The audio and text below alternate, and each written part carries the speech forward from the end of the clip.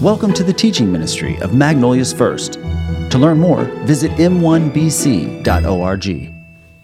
Well, we're finishing up our series entitled Fellowship, and it's been a study through 2 Peter. And we are going to finish up chapter 3 today, and it kind of encapsulates all the different themes that Peter has already been speaking to us about. Chapter 3 is basically a plea to God's people to stand firm and follow truth. And that has been the encouragement throughout the book. And so if you brought your Bibles or if you have your digital platform, whatever it would be, look in 2 Peter. We're going to spend a lot of time going through the passage today. And so I don't want you to miss out on the nuances of the scriptures in here and really the journey that Peter is going to take us on. And so I want to back you up a little bit if you haven't been with us, or just as a reminder, and you'll understand why I use the word reminder, because Peter uses it so much in this book, in this letter that he has to us. And make no mistake that this letter is for us. This is not a generation or a letter for a generation that went past. This one was intended for us, and Peter makes it very clear in there. He has urgency throughout his letter. And so I want you to hear it a little bit in 2 Peter chapter 1. And again, this is his second letter that he wrote. He'll even reference that at the end. But 2 Peter chapter 1, verses 12 and 15 are intriguing for me. And they set the tone for the entire letter. Listen to what it says. I will always remind you about these things, even though you already know them. Let me read that again. This might be a familiar voice in your life. I will always remind you about these things, even though you already know them. What does that sound like to you? It sounds like a nagging parent. I'm going to stay away from the nagging spouse. You know, us husbands, we're kind of nagging, aren't we? Yeah, everybody's bailing out on me right now. I can feel it. Don't know where he's going. Don't know what he's about to say. But Peter is nagging us in here. Listen to this. I will always remind you about these things, even though you already know them. You already know them, and you are standing firm in the truth that you have been taught. I'm going to keep reminding you. You already know it. You're standing firm. And then he says, I will always work hard to make sure you always remember these things after I am gone. Let me ask you this. If you're a parent in here, or if you can imagine being a parent, or even if you're a child, maybe you can understand this in the reverse. What child has ever gone to their parent while they're still on this earth and said, hey, you were spot on, Dad. You nailed it. I gave you a lot of grief throughout my life, but you nailed it. You were right. Thank you. Wouldn't, as a parent, you just like to hear that once, twice? Because we parents, we're right. Amen? Okay, I knew you were out there. I knew I'd find some of you. But Peter is being the nagging parent. He told them, I'm going to keep reminding you of this. He told you, you're actually doing pretty well at it. In fact, you're standing firm. But I'm going to keep on telling you. I'm going to keep on telling you. I'm going to keep on telling you. Let me tell you why Peter is so passionate about this. Because you have to know a little bit about Peter to understand where his nagging comes from. Because he knows something that we do not know. He fully understands something that we do not know. Number one, he has seen the transfiguration, as we call it, of Jesus right before his eyes. Secondly, Jesus predicted his death. John chapter 21, verses 18 through 19. He says, I tell you the truth, when you were young, you were able to do as you liked. Jesus talking to Peter. You dressed yourself and you went wherever you wanted to go. But when you are old, you will stretch out your hands and others will dress you and take you where you don't want to go. He's not telling Peter, hey, you were young, then you're going to be old later and people are going to dress you for you. No, he said, you will stretch out your hands. He's talking about crucifixion. And we know from tradition that Peter was crucified. In fact, he chose to be crucified upside down. Jesus told him, he says, Jesus said this to let him know by what kind of death he would glorify God. Peter knew his time was limited. Peter had seen the truth about Jesus. He was chosen as the one to see what none of us will ever see, which is the body of Christ being transfigured right before his eyes. But then there's another thing that Peter knows. Peter failed. When it counted the most, when it mattered the most, Peter didn't follow through.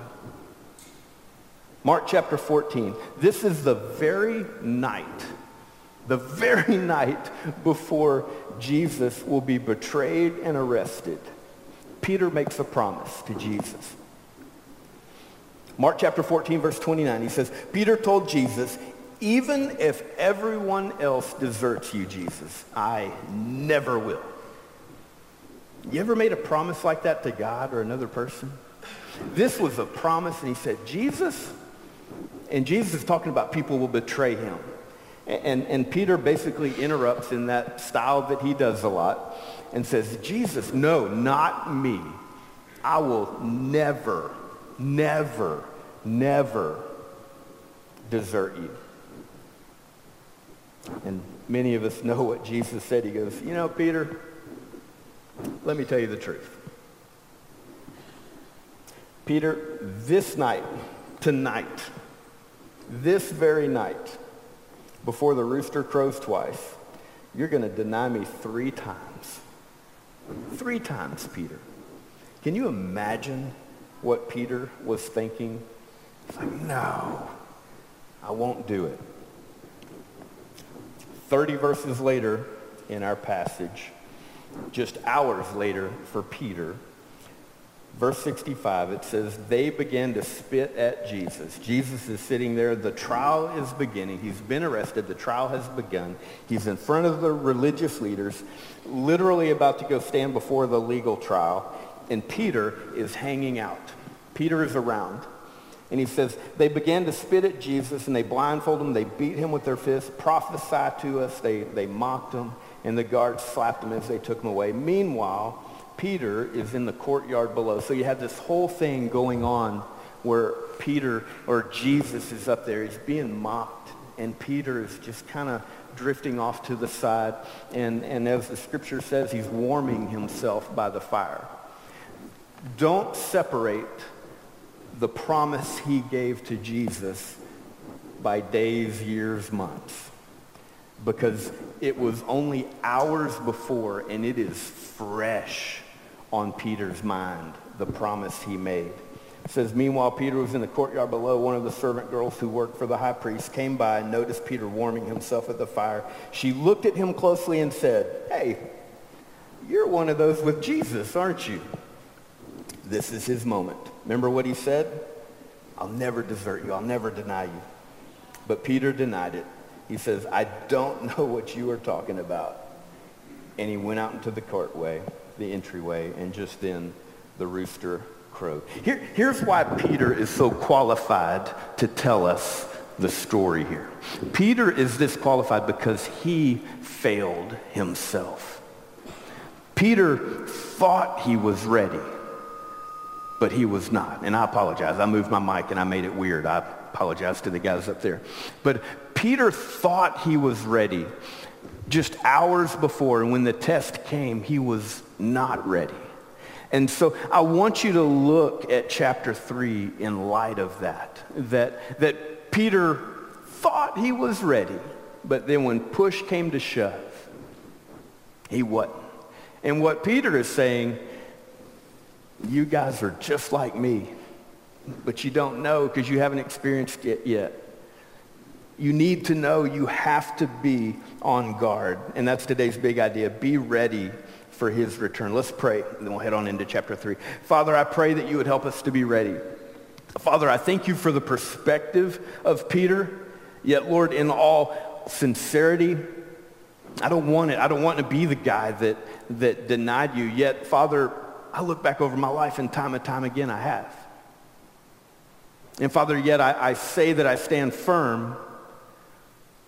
But Father, there are times when it gets tough and I don't. I pray that I will take these words, that we will take these words, and we will heed the caution, heed the warning of Peter. And Father, I pray that your word would come alive to us as we read through it. In Jesus' name we pray. Amen. We're going to hang out in chapter 3 now. And again, this is a strong conclusion to his second letter. And as we walk through it, I want you to hear the repetitive themes. If you've been with us for chapter 1 and chapter 2, you're going to hear the same things being repeated back to Peter. In verse 1, it starts with this. He says, "This is my second letter to you, dear friends." He's starting to wind down the letter. This is my second letter. And he goes, "In both of them, I've tried to stimulate your wholesome thinking and refresh your memory." He says, in both of them, I've tried to refresh your memory. And here's what I would say. If you're the person that sits in church week after week, month after month, and you say, I've heard this before, be careful. Because it is that attitude that Peter is talking about. If you get to the point where you say, I've heard it before, I know this, I got this, this warning is for you to be ready. Verse 2, he gives a reminder. He goes, "I want you to remember what the holy prophet said long ago and what our Lord and Savior commanded through your apostles." There's a lot of theological things we can learn from 2 Peter, especially chapter 3. One thing here is that he is pointing back to Scripture, and he is reminding us, as he has in chapters 1 and chapters 2, he is reminding us that make sure that Scripture is your filter for everything. Scripture has to be your absolute truth. Not what you read about Scripture, not what other people tell you about Scripture, not even what people tell you about Scripture who are up here, myself included. You have to know the Word of God on your own. And what Peter is saying here, what is very interesting is he takes the holy prophets that they knew at that time, and then he expanded the authority of the prophets to include the apostles, which was him. And this is important because when we talk about Scripture, we wonder, did Peter really know he was writing Scripture at that time? Well, I'd submit to you he did, because he's saying this: I want you to remember what the holy prophets said long ago and what our Lord and Savior commanded through your apostles. And so Scripture has been expanded to include the apostles, and they are now a part of the authoritative Word of God. We have to know our Scripture. We have to be fully versed in it. And Pastor Ed said this a couple weeks ago. He said, if we believe that Scripture is only a helpful book and not the authoritative Word of God, then we have no spiritual foundation upon which to build our life. And what you'll find ourselves doing is that we'll follow anything that looks good, that looks pretty, that looks shiny. We'll go to it. And we get torn away by the little things. So whatever appears right at the time, we will follow. But we have to know the Scriptures. Here's the reason why Peter gives it to us. Verse 3, I want to remind you that in the last days scoffers will come, mocking the truth and following their own desires. It is through Scripture is the only way we're going to recognize false teachers. Through Scripture, our own reading of Scripture is the only way that we will recognize scoffers. It is only through the Scriptures that we ourselves will be able to do that. All the other studies are good, but ground yourselves in the actual Word of God and know them and study them. Here's one thing I want to point out that is very important. I just told you that Peter expanded the Scriptures to include not only the prophets, the Old Testament, but the apostles, the New Testament. Here's what you need to know now, and I need to know now. Scripture is closed. He expanded it to include the apostles, but he limits it to the apostles and the prophets. Don't let anybody add to the Word of God in your life. And that's why we have to know the Word of God. He says, verse 2, remember what the holy prophet said and what our Lord and Savior commanded through the apostles. No one has the same authority today as those did who are giving us the Scriptures.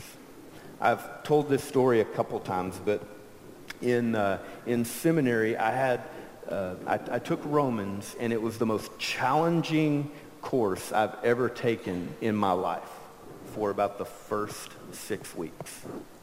And then it got really easy because something flipped. And Dr. Rodney Wu was my professor. He's a pastor out in Houston, an amazing, challenging man of God. But every day we walked in, we had a quiz, which was going to account for 50% of our grade. And this quiz was just 20 questions. And it was about what you read, the week before. No big deal. This will be easy. Good. He's given us a quiz, so that'll help my grade, 50% of my grade. My very first grade was a 10. 10. Not a 70, not a 60, a 10. I worked my way up to about a 15, then back to a 10 the next time. Got a 25 one time. I was kind of excited. I was like, ooh, I'm doing pretty good. And then I don't know if you've ever seen kind of how groups work, but when I go to a place, I don't know why, I sit towards the back on the left-hand side. That's just what I do. And apparently other people just like me do the exact same thing because we're still getting our 10s, our 15s, occasional 25. All of a sudden, across the room over there, good grades are starting to happen. Like hundreds. It's like they went from 5s, 10s, and 15s to now they are getting a perfect score. And we're notice it's kind of spreading around the room. So one day after class, we went up and said, okay, what's going on? Why are you guys now getting hundreds and we're still getting 15s and 10s? And they just kind of looked at us and they smiled. They go, are you reading the stuff? Yeah. They go, no, you're reading the book about Romans, our big, it was a big old book. They go, are you reading the actual passage before you come to class? No. Why would I do that? They go, trust me. Just read the verses that we're going to talk about that day. I'm like, well, that's stupid, but I'll do it. And so we all came back. Hundreds. Dr. Rodney Wu was a brilliant man. And what he did is he picked out the easiest things in Scripture, but if you didn't read the actual text, you were going to fail his class. I don't know how he did it, still don't know how he did it to this day. But as soon as we started reading the text, we started making hundreds. And it was about that time he stepped back. And it was probably a month or two into the course. And he just kind of gave us a huge admonishment and said, you know what? You guys came here and you were failing my class. But when you started reading the actual Word of God, you started passing. He goes, exactly what Peter is saying, exactly what I'm saying. Don't just read about the Scriptures. Read the Scriptures for yourself. That was the heaviest lesson I've ever gotten. Here's what's going on. They're getting a warning. And here's the why to know the Scriptures is because scoffers will come. And here's going to be the error of the scoffers. Verse 5, they deliberately forget that God made the heavens long ago. By the word of his command that he brought the earth out of water and surrounded with water. Then he used the water to destroy the ancient world with a mighty flood. Verse 7, and by the same word, present the heavens and earth to have been stored up for fire, and they are being kept for the day of judgment when ungodly people will be destroyed. Scoffers, what they tend to do is they don't acknowledge the judgment of God. They presume on the patience of God. A scoffer will talk themselves into thinking that, you know what, God is not really serious about judgment. In 2 Peter chapter 3, it's a harsh reality, but God will judge the world through fire. He's already judged the world through water, and he will judge the world through fire. And we need to know that. It's just a reality that is coming, but we have this tendency to act like a scoffer that we forget about the justness of God. We forget about the justness of God. For example, we tend to ignore the things of the judgment that God has done. If you walk into any children's, ministry room and you see the ark, there are a bunch of smiley animals, 2 by 2, going into the ark, right? And then there's a rainbow, then there's the smiley animals coming off the ark. Don't forget, that ark represents a massive rescue mission from when God judged the world. God is a God who stays firm to his word, but he is patient. Verse 8, don't forget one thing, dear friends. A day is like 1,000 years to the Lord, and 1,000 years is like a day. Be careful to only translate or consider that verse in relation to end times. This is not the magical key to end times. It plays in, don't get me wrong, but that's not what Peter is saying. Peter is saying a day is like 1,000 years to the Lord, and 1,000 years is like a day. What he's saying, don't accuse God of never acting. Don't accuse God of being really, really slow. Understand why he is slow. Put on his lens. Michelle and I traveled to Texarkana yesterday morning. We drove back from Texarkana yesterday evening and this morning. Have you ever noticed that when you go on a trip, it seems like a really long time, but coming back, time just speeds up? I don't know why that is, but your perception of time just kind of fast forwards. Now, you want to make that trip seem really long? Put a 2-year-old in the back seat. Because time to a child goes way slower than a time to adult. Just ask any parent at 2 a.m. on Christmas morning. Ask any parent about things. The time to a child just seems to go by slow. I remember my own years in high school as we honor these graduates. High school seemed like forever. Let me tell you what, high school for my kids seems like yesterday. High school went fast as a parent. Imagine how different it is for God in the perception of time. Now here's why it's so important, is verse 9. The Lord isn't being slow about his promise, as some people think. He is being patient for your sake, and he doesn't want anyone to be destroyed, but wants everyone to repent. Many of us today are happy that God did not come back in the last 10 years or 10 years ago, because we are reaping the benefits of coming to know God in the last few years, that if he would have come back sooner, where would we be? But make no mistake, God is coming back. The day of the Lord will come as unexpectedly as a thief. And then the heavens will pass away with a terrible noise, and the very elements themselves will disappear in the fire, and the earth and everything on it will be found to deserve judgment. Here's our response. And this is where it comes to.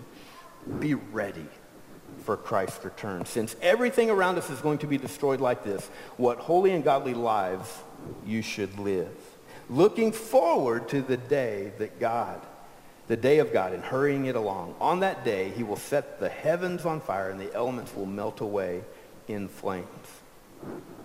He says something in here, verse 12, looking forward to the day of God and hurrying it along. Some of your translations might say, hasten the day of the Lord. The implication there is that we can speed up God's coming. And honestly, I would like to do that. If you want to speed up God's coming back, because the days are feeling very long for you, and go, if you want to speed that up, change your perspective. Peter is telling us two things. The Word of God and people are the only two things that are eternal. And if you want to hasten the day of the Lord, focus on those two things. Care about people, care about the Word of God, and invest in those things. If you invest in anything else, all those will fade away and they will go away. But if you will invest in the Word of God and invest in people, you know what? You're going to find that your thinking will no longer be like a child. Your thinking will be like an adult, and the time will fly by because you're part of his mission. When you are on the battlefield, when you are part of the mission, you are hastening the day because you are on top of things. You have changed your perspective. And so you're not growing weary anymore. You're refreshing yourself in the Word. You're refreshing yourself by investing in other people. And so you have changed your perspective by looking forward. Verse 13, we are looking forward to the new heavens and the new earth. He has promised a world filled with God's righteousness. And so I encourage you this. Don't have the mentality of, I'm good, God. Come on. Don't have that mentality, because that's not God's mentality. God is patient, so that no one would perish, but that everyone would have eternal life. Put your perspective on those things. Be ready. Be ready. Be on guard. And he gives us one final warning. And he talks about Paul in here. He goes, this is what our beloved brother Paul also wrote you, with the wisdom he gave. Verse 16. Speaking of these things in all his letters, some of his comments are hard to understand. And this is another little side note, and I apologize for this, but this is important. I can't go away from today without saying this. Some of his comments, talking about Paul, this is Peter talking about Paul, says some of his comments are hard to understand. Some of you have opened your Bible and you said, you know what? That's a little bit hard to understand. And what Peter is saying, that's okay. Peter would agree with you. But he says, those who are ignorant and unstable have twisted his letters to mean something quite different, just as they do with other parts of the Scripture. Now don't miss it. Peter has affirmed Paul's writing also as authoritative. And he goes, when you twist the letters to mean something quite different, just as you do with other parts of the Scripture, this will result in their destruction. Know your Scripture. And don't make Scripture mean something it never intended to mean. Don't twist it for your own purpose. Don't listen to people that will make you hear what you want to, or will say what you want to hear and make you feel good. Scripture will make you feel good all on its own, because it's all about the grace of God, but it will also put you in the truth. And so my next step for this, number one, be on guard. Be on guard. Verse 17, you already know these things, dear friends, so be on guard, and you will not be carried away by the errors of these wicked people and lose your own secure fitting.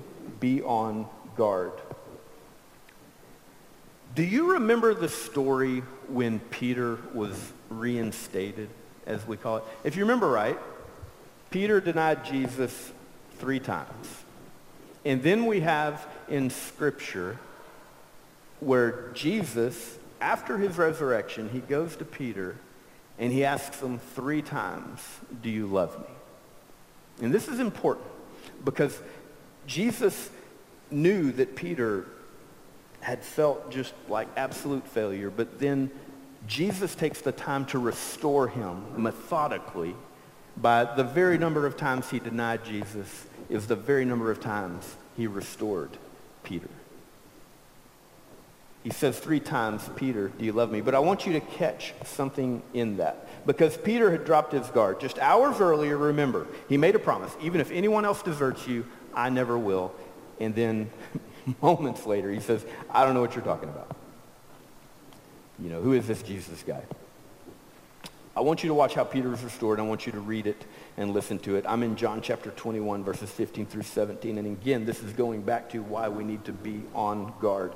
Jesus asked Peter, And listen to what he called Peter. He said, Simon, son of John, do you love me more than these? Yes, Lord. You know I love you. Then feed my lambs. What you have to know about Peter is his original name is Simon. It means learner. And it means listen or be heard, learner. All these different connotations of listening and learning. Peter, the name means rock. And Jesus changed his name to Peter and said, I'm going to call you rock because I'm going to build my church upon you. You are going to be the foundation. You're going to be the cornerstone. You're the first pope. You are the guy. And that's why Jesus invested so much in Peter. But then he kept on saying, Simon, son of John, do you love me more than these? Yes, Lord. You know I love you. Then feed my lambs. Jesus repeated the question, Simon, son of John, do you love me? Yes, Lord, Peter said. You know I love you. Then take care of my sheep. A third time, Jesus asked him, Simon, son of John, do you love me? And it ends and said Peter was hurt that Jesus asked the question the third time. I want you to think about this. Jesus changed his name to Peter, meaning rock. But in this moment when he's restoring him, he's calling him Simon. And he actually does that kind of throughout a little bit when he's getting on to Peter. Think about the gut punch that must be. I think Peter is just, it's not the question that's getting him. This is my speculation. I think it's the name. Because he's going back and he's not saying, hey, rock, do you love me? He's going back and he's saying, hey, learner, do you love me? Hey, listener, do you love me? And he's going back and he's appealing to Peter's old self before he ever knew Jesus. And I think that was the biggest punch in the gut for Peter to be called Simon over and over and over again. But Jesus restored him. And I want you to think this. He knew he was going to become, Jesus had told him that he was going to become the rock. But what Jesus was telling him, hey, old self, quit acting like your old self. Feed my sheep, be the rock. He said, Lord, you know everything. You know that I love you. And then Jesus said one last time, then feed my sheep. Be on guard. Number 2, grow in grace and knowledge. Rather, you must grow in the grace and knowledge of our Lord and Savior, Jesus Christ. As we grow in our knowledge, we grow in our grace. God's grace doesn't magically get bigger. Our experience of God's grace gets bigger. Be on guard. Don't rely on your old self.